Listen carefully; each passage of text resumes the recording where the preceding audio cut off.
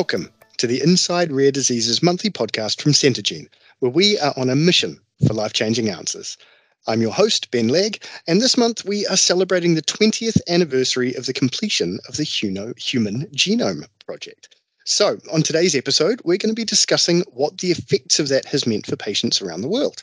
So, without further ado, let's begin today's episode entitled 20 Years On, the Human Genome Project and Rare Diseases. As you may be aware, the Human Genome Project had researchers all around the world working together to generate the very first sequence of the human genome, and it took between 1990 and 2003. The results of this unprecedented work, it was a sequence that accounted for more than 90% of the human genome. But, as we found out, that was only just the beginning. So, to find out more about how this changed the landscape for patients, we've invited two experts. Of course, you'll remember Professor Peter Bauer, MD, from our past episodes. Peter serves as the Chief Medical and Genomic Officer at CENTOGENE and has authored more than 250 peer-reviewed publications in neurogenetics, oncogenetics, cardiogenetics, and sequencing technology. Hi, Peter. How are you? Ben, hi. Good to talk, discuss, take this 35 minutes. Once again, I'm thrilled to go into what is the basis of what we're doing. Thank you so much for letting me strap you to the chair once again. I appreciate it. Our second guest today is CENTOGENE's Vice President of Medical Genetics, Dr. Jorge Pinto Basto. George's previous experience includes serving as the Director of the Molecular Diagnostics and Genomics Labs at CGC Genetics, and he earned his medical degree from the University of Porto, where he specialized in rare disease genetics, molecular genetics, neurogenetics, and dysmorphology. George, thank you so much for joining us today. Thank you, Ben, for having me. Very excited about this. Not as excited as I am, I can tell you.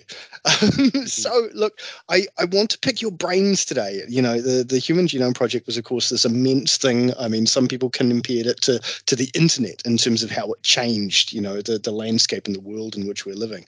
So, I mean, can you tell us, George, what do you think was important about it, and what did it tell us in 2003? Well, it was actually something huge at the time because as an endeavor, it was took over about 13 years, right? Mm-hmm. So, and currently take us a few hours to sequence the genome of many tens of patients simultaneously. So we are talking about an era where the technology was not there, Mm-hmm. right? So this, from that perspective, it was actually something huge and incredibly difficult at the time. So it was something that provided tons of information. There were a lot of assumptions that were not exactly predicted. Mm-hmm. And that was, we could only know that because of the results of the Human Genome Project.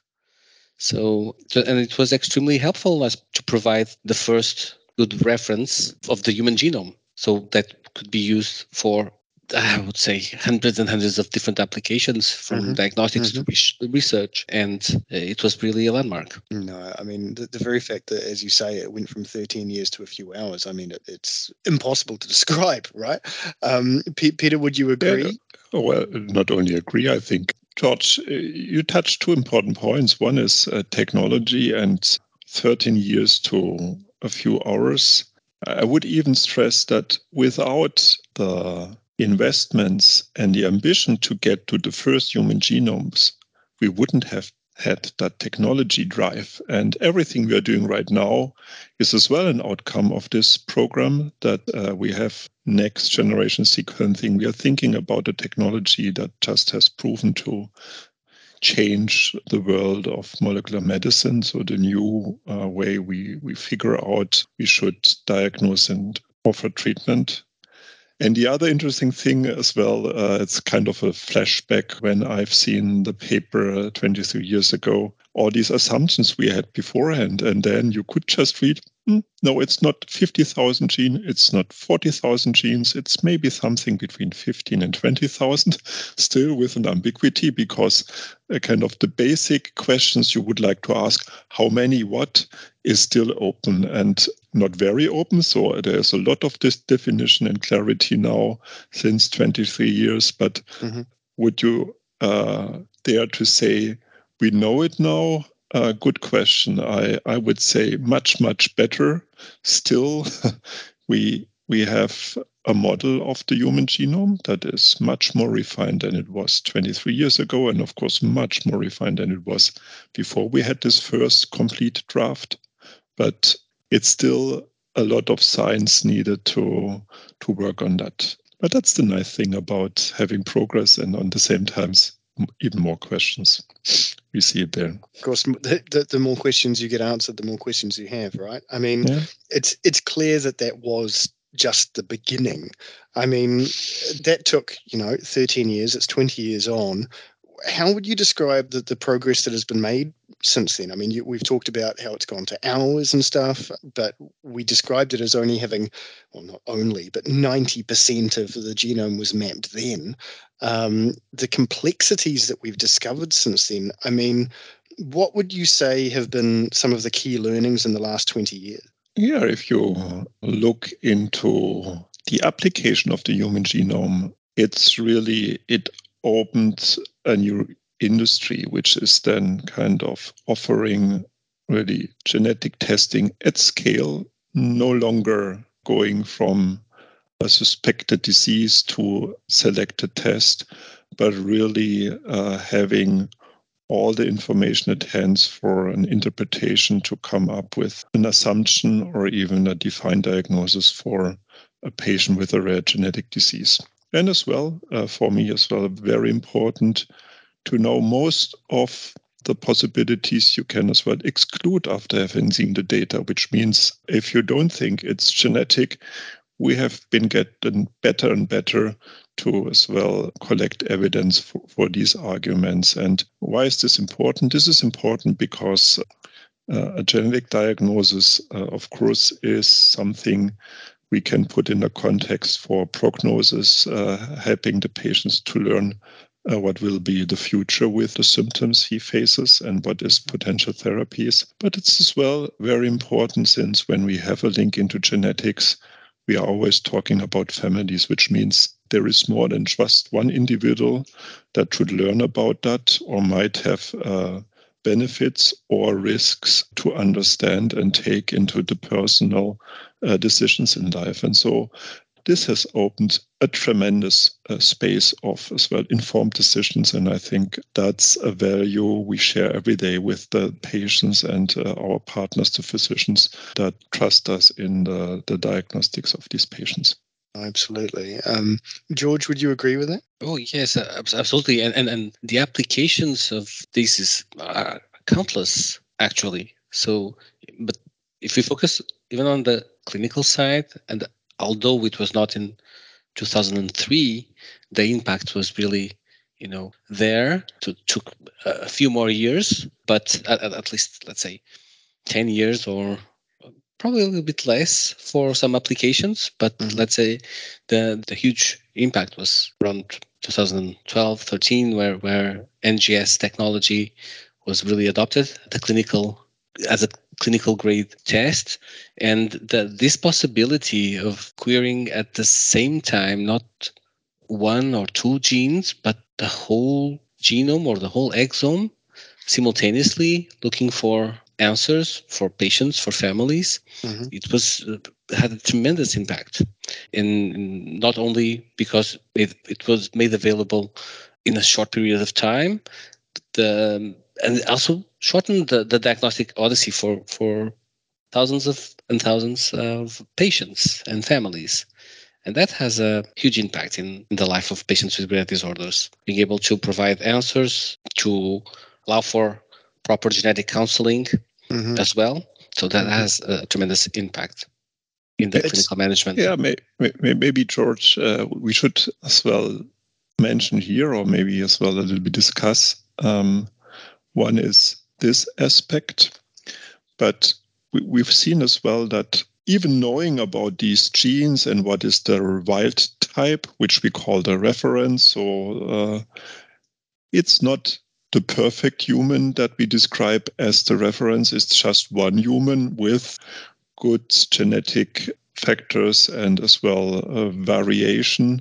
I think it's clear that we learned as well to accept that we are strong because we are so diverse as the humans globally, and that this variability is as well a treasure for us to explore. So there was an expectation 23 years ago that we now have the book of life, and then we will just come from read it, and then you can answer those questions. And what in reality happened is that we realized that we had to rebuild a lot of the models that were too simplistic after we got access to the reference genome.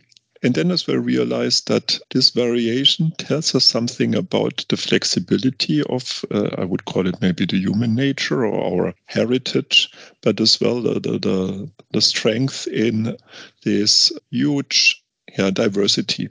And so one of the very catchy observations was as well that the comparability of a human genome with our evolutionary predecessors, which is then the monkeys or something like that, this is sometimes closer than the diversity among humans, which tells us as well that we are really rich in what we have established. And this is still something to better understand, as well use as a learning, maybe even use as a humanity learning, and then take from there as well lessons into how can we help those that have maybe problems with solutions that have already been built, and show how we can balance and take that into the bigger picture. So I was as well always helped with an observation that there's no determinism in genetics. It might be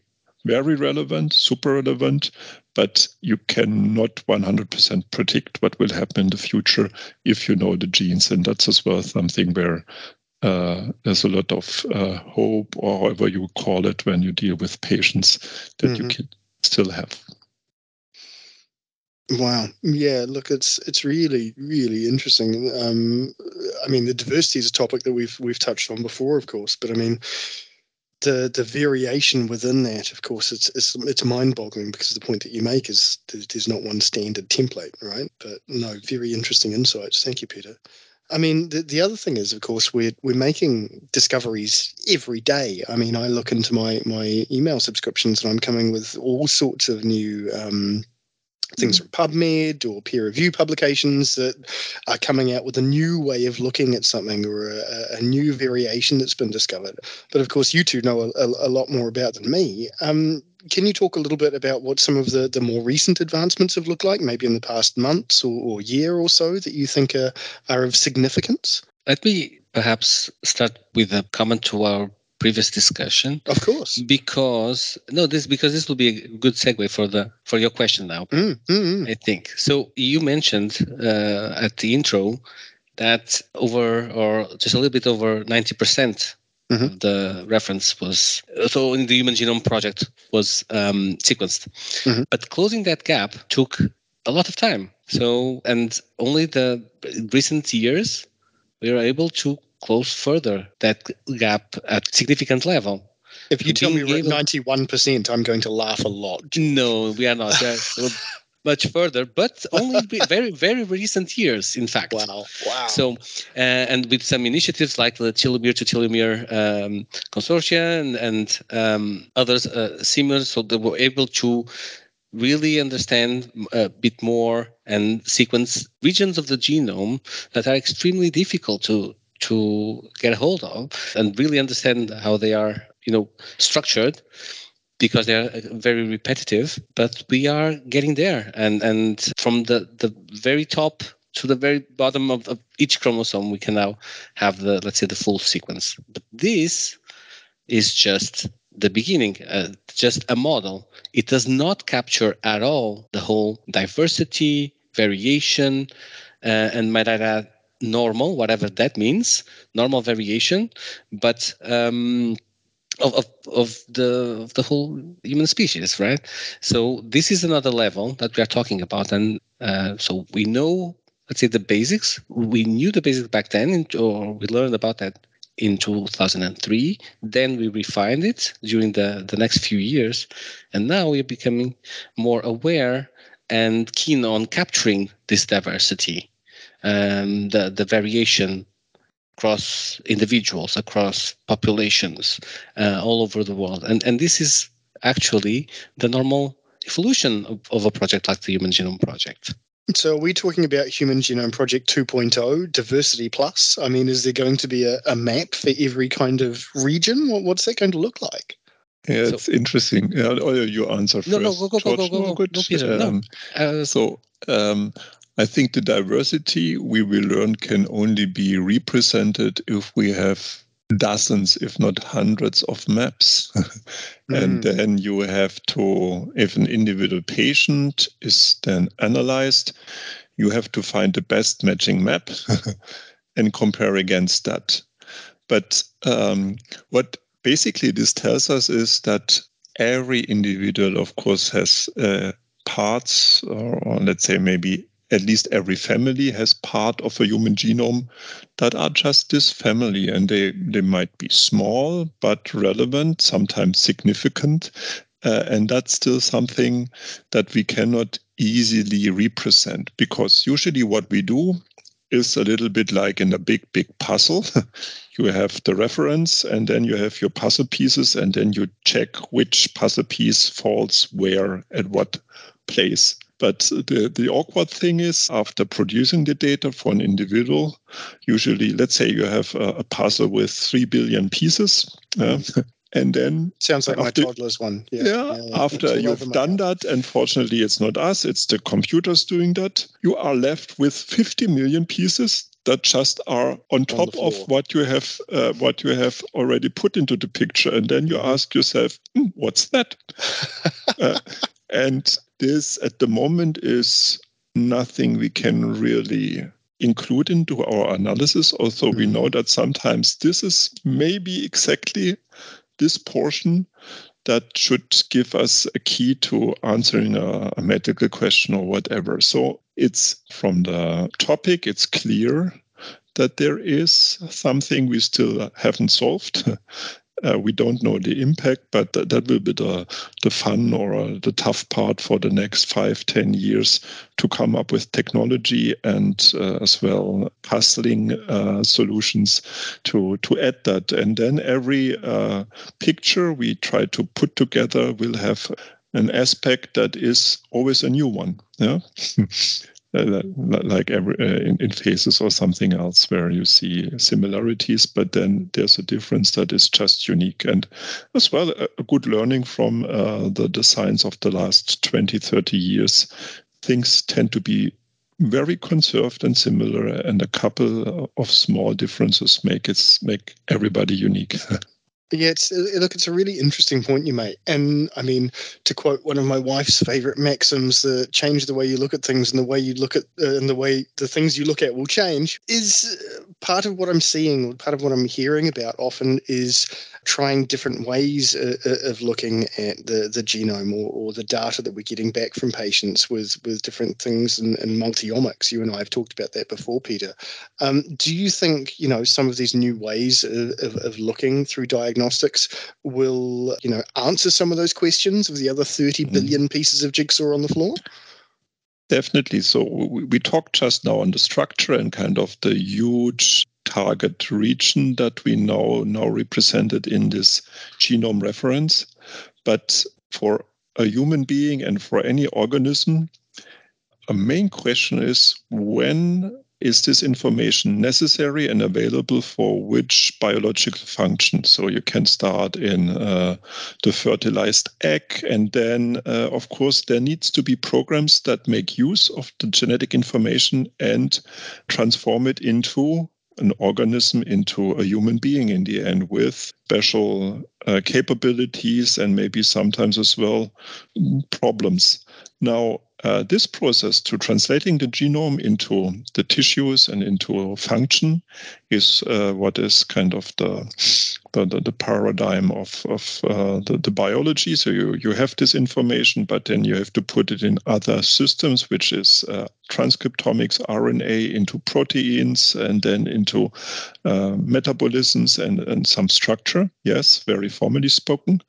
But of course, to predict which genetic variants will have which effect when, we are still not able to do that with the data we have, and therefore we need these layers between the genome and kind of the organism to be built up as an additional observational data space. And so I think for genomic medicine, also it's called genomic medicine, in principle it should be multi-omic medicine, where we have these layers at hand to know not only whether there is a genetic variant, but as well whether this variant has any functional effect and what severity this effect causes in an organism. So it's a story of adding even more complexity, but in the end as well, more information to be able to follow one molecular signal into the consequences and make sure that the observation is consistent and matches kind of the clinical impressions you have from a patient. Maybe that was very formal explained, and I'm not sure whether, George, you have a better example, but I think in essence, for me, the genome sequencing and availability of this reference is just the start for having precision medicine then built upon. So that was because that was exactly what I was going to point out, is that the impact of all this that we're talking about, in particular multiomics, is for medicine and for treating patients, for managing patients. That's exactly the point I was going to make, is that it affects much more than just diagnostics. So it will be also about being able to predict other things that currently we are not able to, like how will disease evolve, when it's going to start, for late onset disorders as well. So these new insights will provide us additional layers of knowledge that will be translated to clinical practice as well. So it will be much more than just diagnostics. So jumping ahead, because that's where we are anyway thematically, is that what it'll look like in 20 years? Is that what we're going to be talking about? Okay, we've finished the extra 10%, we've mapped the human genome, we've got a whole bunch of diverse models, we can now predict what the onset of a disease is going to be and what that will look like based on longitudinal studies as well. What's next? Or is that kind of the end date or end goal? What do you think, George?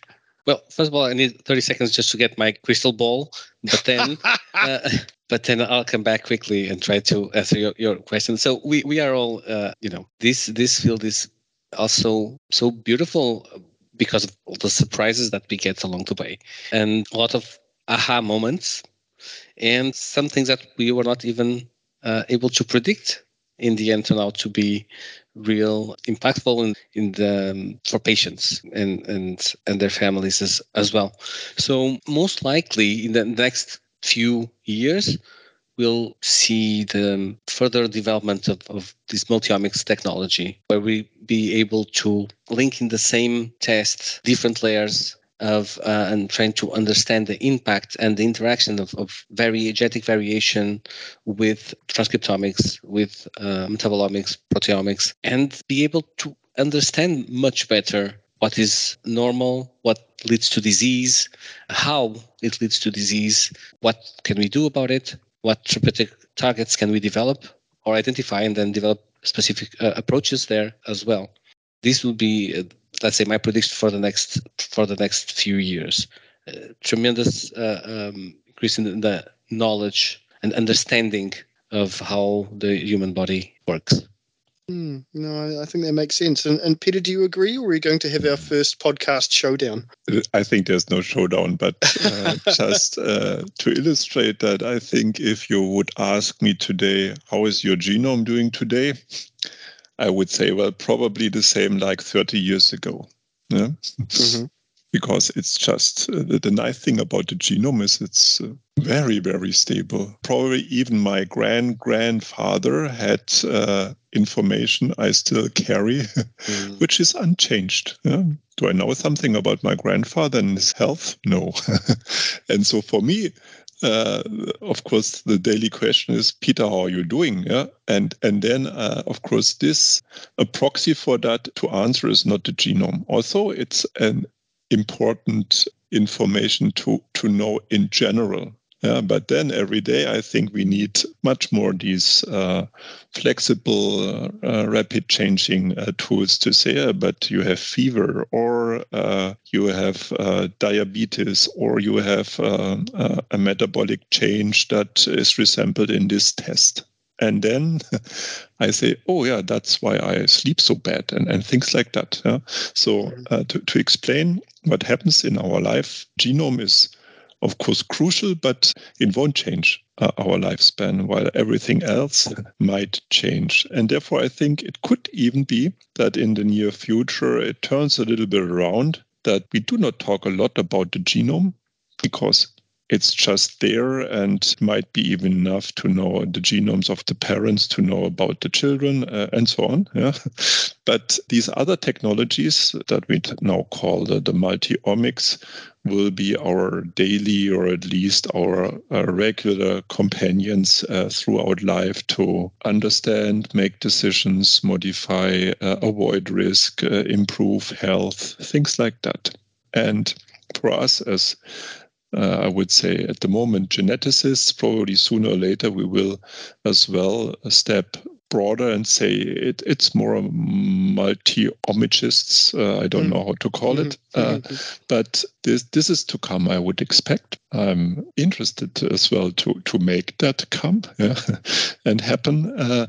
But so all the learning we've had, I think, is essential to know as well how technology waves happen in medicine and what is usually good decisions preparing for that, and what is dead ends you might find fascinating when looking into it, but you shouldn't go there. So I think that's on top something that might be an outcome of the Human Genome Project, that we learned in principle how a technological disruption drives a whole field into new competencies, but now we need the next layer to be built, and that's what I would expect. So we have to change. Everybody has to change, but this genome business will be a little bit done without being the expert for the next level. Yeah.